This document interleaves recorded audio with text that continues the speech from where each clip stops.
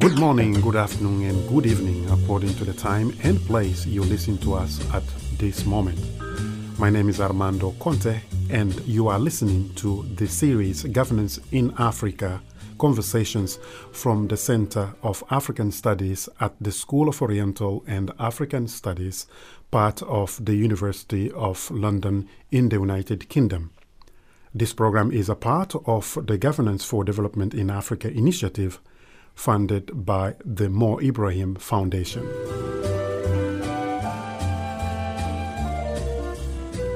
The initiative aims to enable Africans to improve the quality of governance in their countries by supporting them to develop skills and talents within an expert academic environment.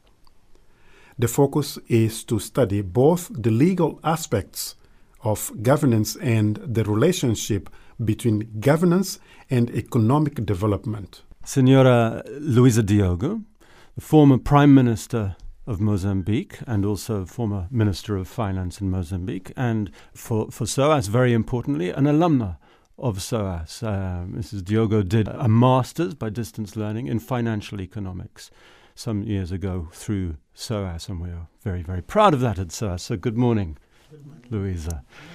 Thank you for coming in for this interview. I wanted to begin by asking you to follow up on a lecture that you gave at SOAS on the 24th of November this year, where one of the main things that you discussed was the importance of leadership for governance and development in sub-Saharan Africa. So I wanted to ask you, how does one know good leadership when one sees it? What are the important ingredients of effective leadership? Thank you very much. It's a pleasure to be here in SOAS. I think that for Africa, leadership is key because Africa needs people that make difference. When we have institutions that are not yet consolidated, people that are leading the country make difference. Because when it's a country that have institutions, they work normally, the leader, it helps, but not so much as in Africa. When we don't have institutions and each decision and each direction have to be defined. And a good leader is that one that's first of all recognized by its own people as a leader. And the recognition comes from work. The work has to be done together. And decisions have to be taken after consultation. So people recognize the leader when the leader consults them. They feel they are with someone, they give their opinion, and the decision is taken, and the leader commands the process, helping the people to achieve one common objective. And in Africa, that's very important, because Africa is in a process of transformation. It's a continent where we see resources and we see youth developing, and we are going to have more and more people. 15 years from now, Africa is going to be one of the fastest growing population continent. So we need to have leaders that really ensure that the people are going to achieve their objectives. And we recognize that in a way how the leader works with the people. Yeah, no, that's very interesting. And you mentioned somebody who can help pull people together behind one common objective, but at the same time, you have a very clear sense that there are many objectives. Part of the problem for African leaders, presumably, is how to prioritize. There is a population issue, there is great poverty in some countries, like in the past in your own, there's violent conflict, there's economic development issues. How do leaders get this skill at selecting priorities when there are so many pressing challenges? First of all, the leader has to be in a condition to define what should be the critical issue to transform the country and bring the other people to the same understanding. And people have to feel that they are included in the process. And the process of inclusion is a very complex and difficult process. A country like Mozambique, for example, we have different kind of people that are working in the countryside, in agriculture, people that are working in services, people that are working in rural and urban areas, people that are working in civil service area. So it's important for all those people to feel that they are part of the process of development. A country like Mozambique, no doubt that the issue of peace, stability and democracy is one of the first priority. When something seems to be creating problems to peace, to democracy, people react. When something comes like creating problems to the freedom of press or freedom of giving an opinion, people react. Meaning that we are together on the issue of freedom of press, the issue of vibrant civil society that help the government to go to the right direction. Sometimes it's painful because they are very tough on evaluating the work that the government does, but it is very, very important. And when people feel that someone is creating problem to the parliament, they react. So this issue of peace and stability and democracy is very important in Mozambique. The other issue is unity. When someone gives a direction that the country can be divided, people react.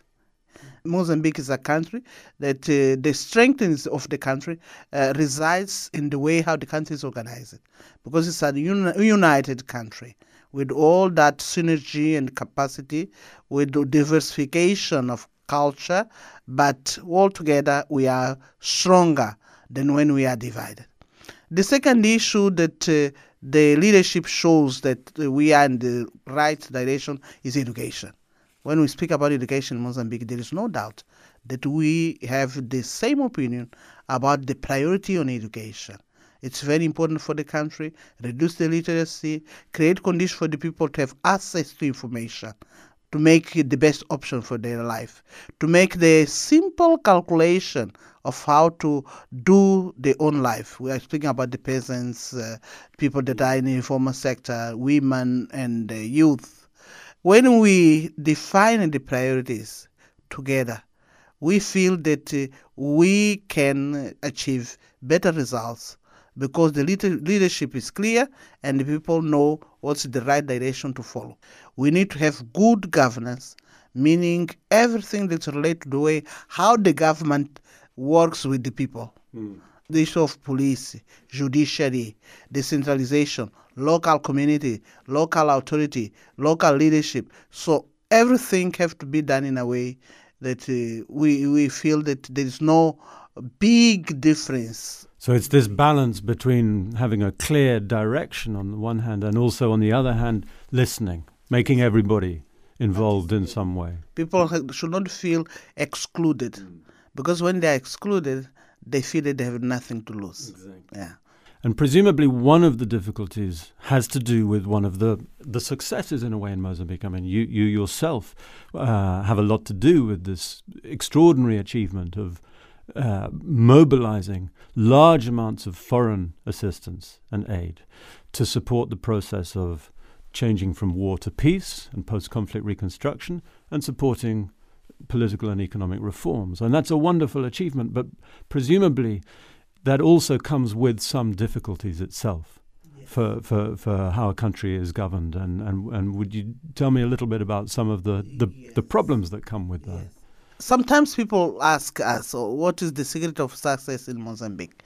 I think a part of the leadership that's key, that brings ownership to the country about the programs, we have the issue of cooperation, international cooperation. Mozambique is a country that has potential, but this potential is not fully utilized. We still need support from the international community. The budget in Mozambique is 50% financed by the international community. And for the reconstruction of the country after the peace agreement, we needed to mobilize the international community to support us. So challenges come from that mobilization. First of all, clarity about the program. We had to discuss with our own constituency and discuss with the international community. Because to bring solidarity from the international community, you need to show them what is the program that you want to do and what is the objective of this program. So they can take that idea and go to their own constituency. Mm-hmm. You need to understand So we had to understand in Mozambique as leaders that those people from the international community, they've also their own parliaments and have to go to the parliament and say, we need this money for Mozambique. And the Mozambicans are doing this and that and that. And those parliaments have to be in agreement, saying, seems that it's a good idea. So they don't need to define your own program. But the program is to be coherent in a way that shows that will resolve the problem of the people. And that was not easy. The second issue is accountability to your own people and to the international community. Because if you are not accountable, they will not be in condition to defend you in their own constituency. But is there sometimes a problem that it can seem for leadership within an African country as if the pressure is to be more accountable to the outsiders, to the donors, than to the domestic population? Do you think that sometimes can happen? Yes, depends on the way how the aid is done. If the aid is effective, if it is a budget support, you have the possibility of having, first of all, to go to your constituency because the people will see the project of the Mozambique government. If there is a school that is built, they see the flag of Mozambique because it's budget support.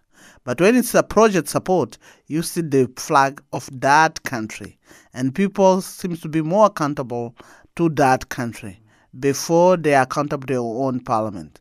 If it's a project done by one NGO, it's another problem.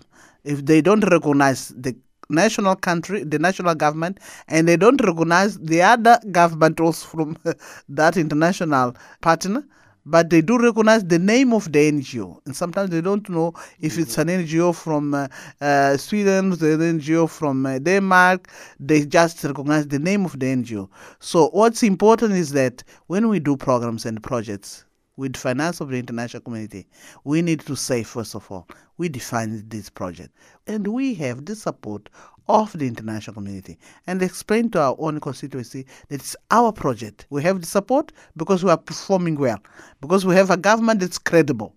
Otherwise, no support will come. So in a way, you're suggesting that the governance of foreign aid and foreign cooperation has improved because of this shift towards budget support and program aid rather than only lots of separate little projects. But there are, I think, sometimes still some challenges, difficulties within that relationship because of the resources that African leaders have to devote to managing that relationship, the meetings, the reports, the accountability. Does that cause a trouble in a country where there is still perhaps a shortage of skilled labor and technocrats and so on? Mozambique have a very interesting case where we had different stages of cooperation with the international community. We had a phase where we had the war and with the emergency situation, where we had all those NGOs, around 400 NGOs were working in Mozambique, defining projects and programs, doing schools, water source and educational institutions and health posts and so on, and no accountability to us. When they finished their work, they just left. No one would know who's going to continue with the work of the school. No accountability to the communities.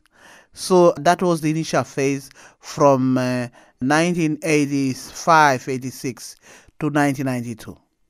After that, after the peace agreement, we organized a reconstruction plan.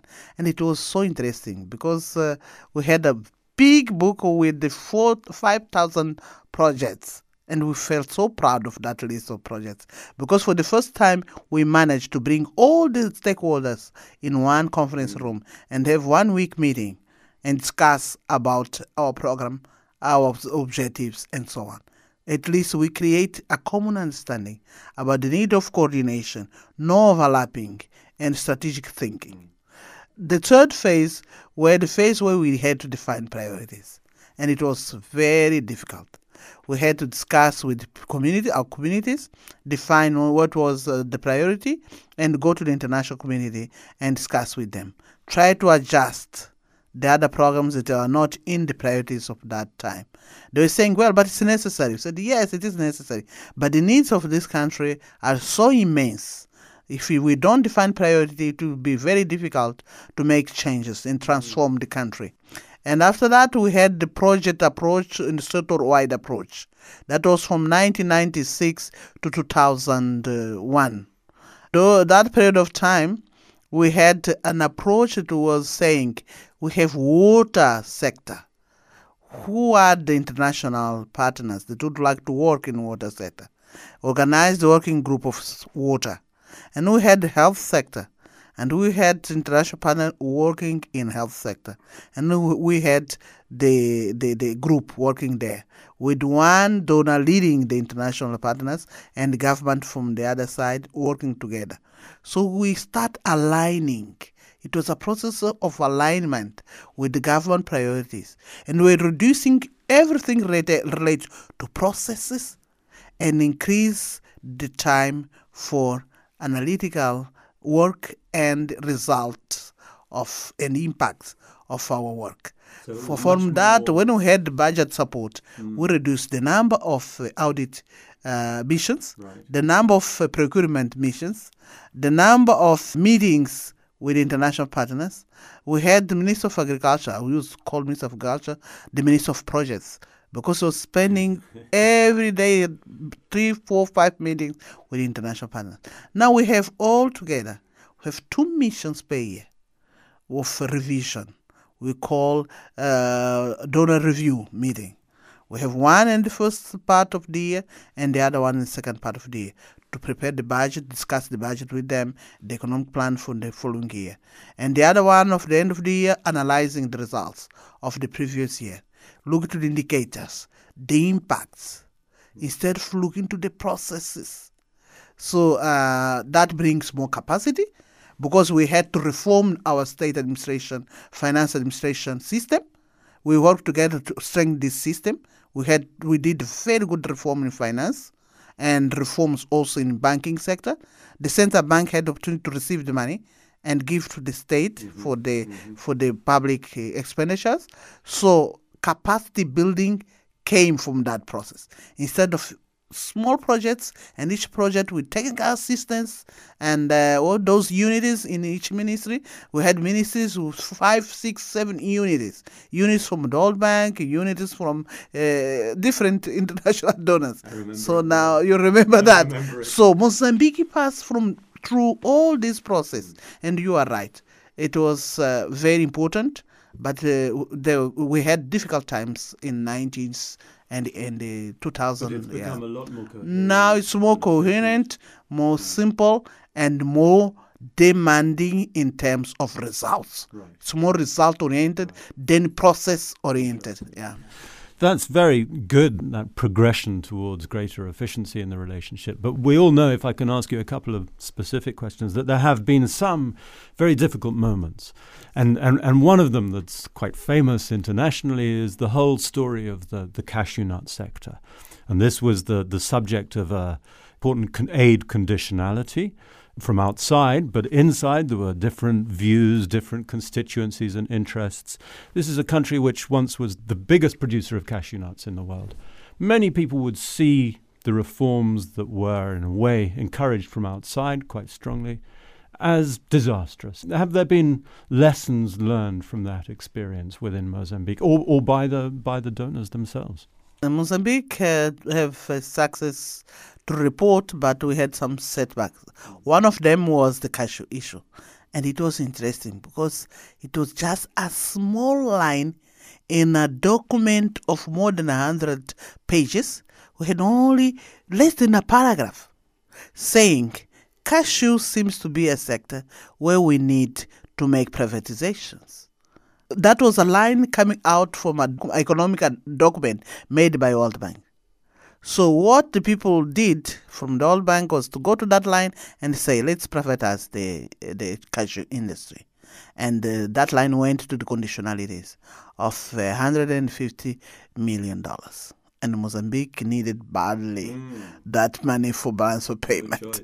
So no choice. We tried to renegotiate. It was impossible. We explained that it was not the right time. Privatization was important, but the government was not interested on doing cashew industry by not allowing the export of raw material. But the requirement from the bank was not released. So what we did was to sign a decree saying that from now on, the cashew raw material can be exported. So the raw material started to be exported, and the industry failed because we had no raw material for the industry. We had the second tentative problem on sugar. But we learned from cashew, and we did everything to save sugar. And sugar industry is an example of listening from the Bretton Woods institutions. For the first time, we said, this is not the right direction, and they agreed. It was difficult to do it because we had a visit from the managing director, Mr. Collen, to Mozambique, and he helped a lot. I was Minister of Planning and Finance at that time, and I told him we have problems with sugar, very similar to the problem of cashew. We said we need sugar industry to be recovered in Mozambique.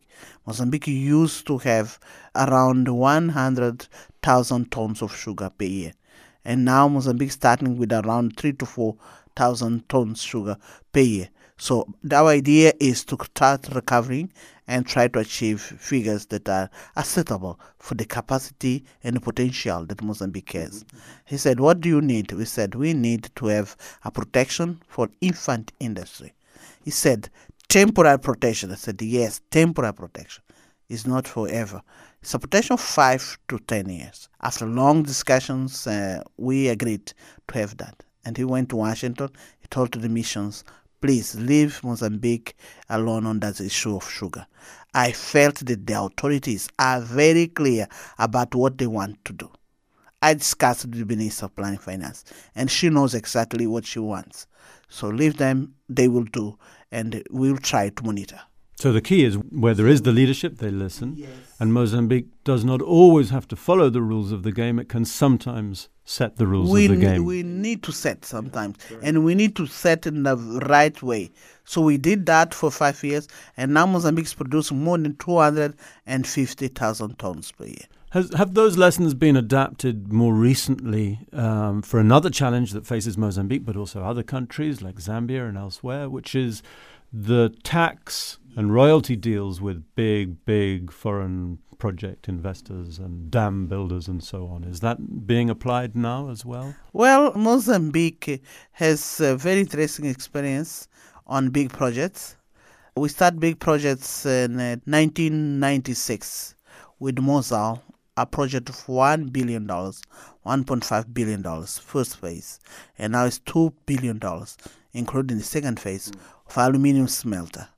And we had to give exemptions, tax holidays, because it was the first big project coming to Mozambique. Hugely important. It's transformed your foreign exchange earnings. Yes, and our idea was to show that it's possible to put $2 billion in Mozambique. And it worked. It did work. Because we received more big projects for the country that have a multiplied effect, and they can really help the country to have more and more small and medium-sized projects coming from the big project. And it shows to the international community that's a country that built a confidence to the international for foreign direct investment. So the tax exemptions, in a way, were a gamble. They were It was a strategy. Yeah. But now we told them, if you need a third phase that's waiting for the electricity to come, we need to discuss about tax holidays. My opinion is that a country that comes from a conflict situation, after the peace agreement, you have different phases. The first phase, we don't have infrastructures, no roads, no bridges, no roadways. Everything is destroyed, airports, ports, and so on.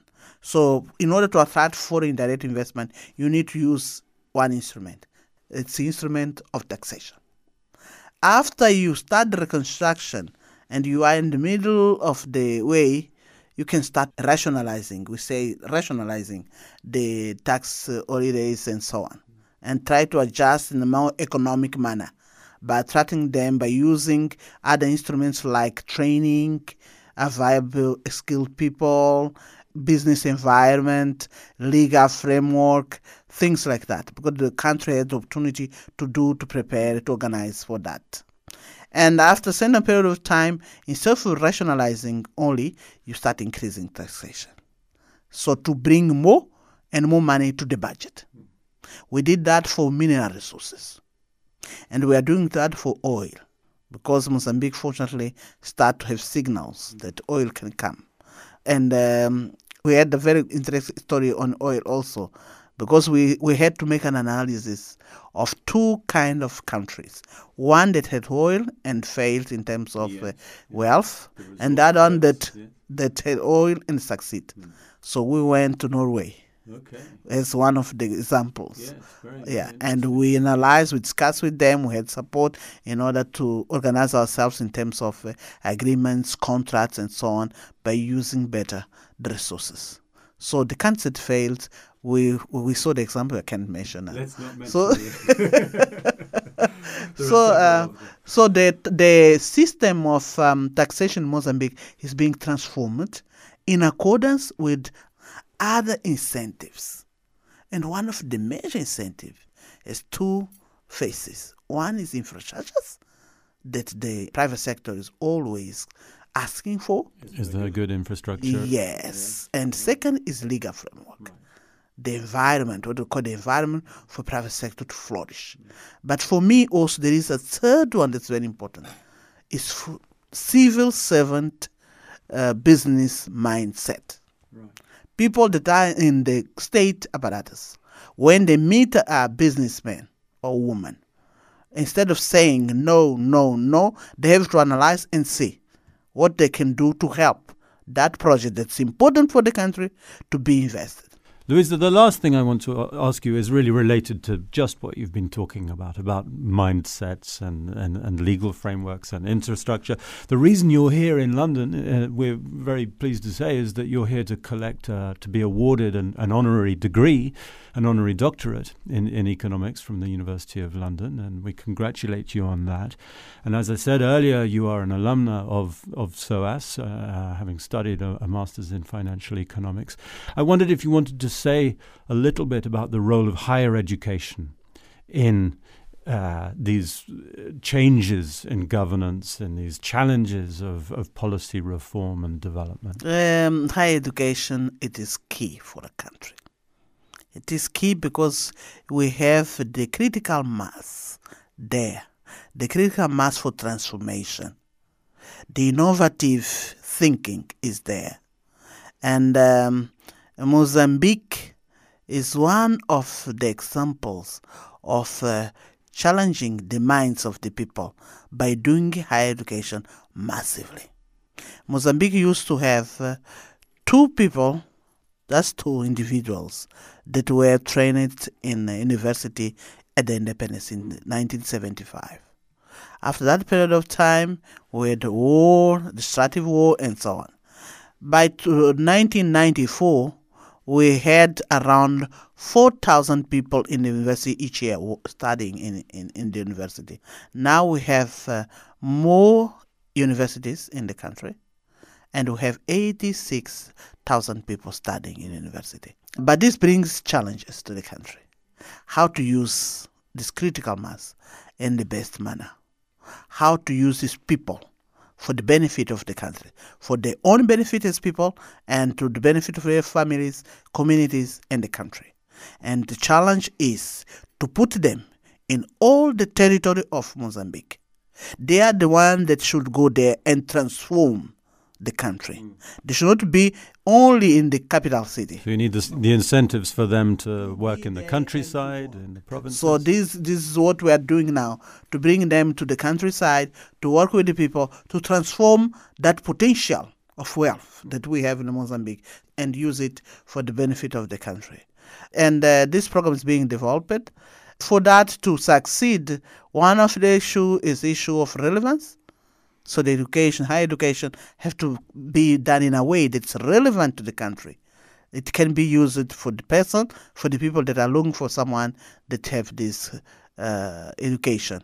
And also the second issue is that the person has to be prepared to face the challenges of life, has to be prepared to employ himself, to employ the others, and to transform his environment surrounding him. and he has to be prepared to put the country competing in a globalized world that we have now, using the potential that Mozambique has in the region, in SADC region, where we have cases like Mauritius and so on. They don't have the resources that Mozambique has, but they're succeeding in private investment and so on. So those are the challenges that we have to face.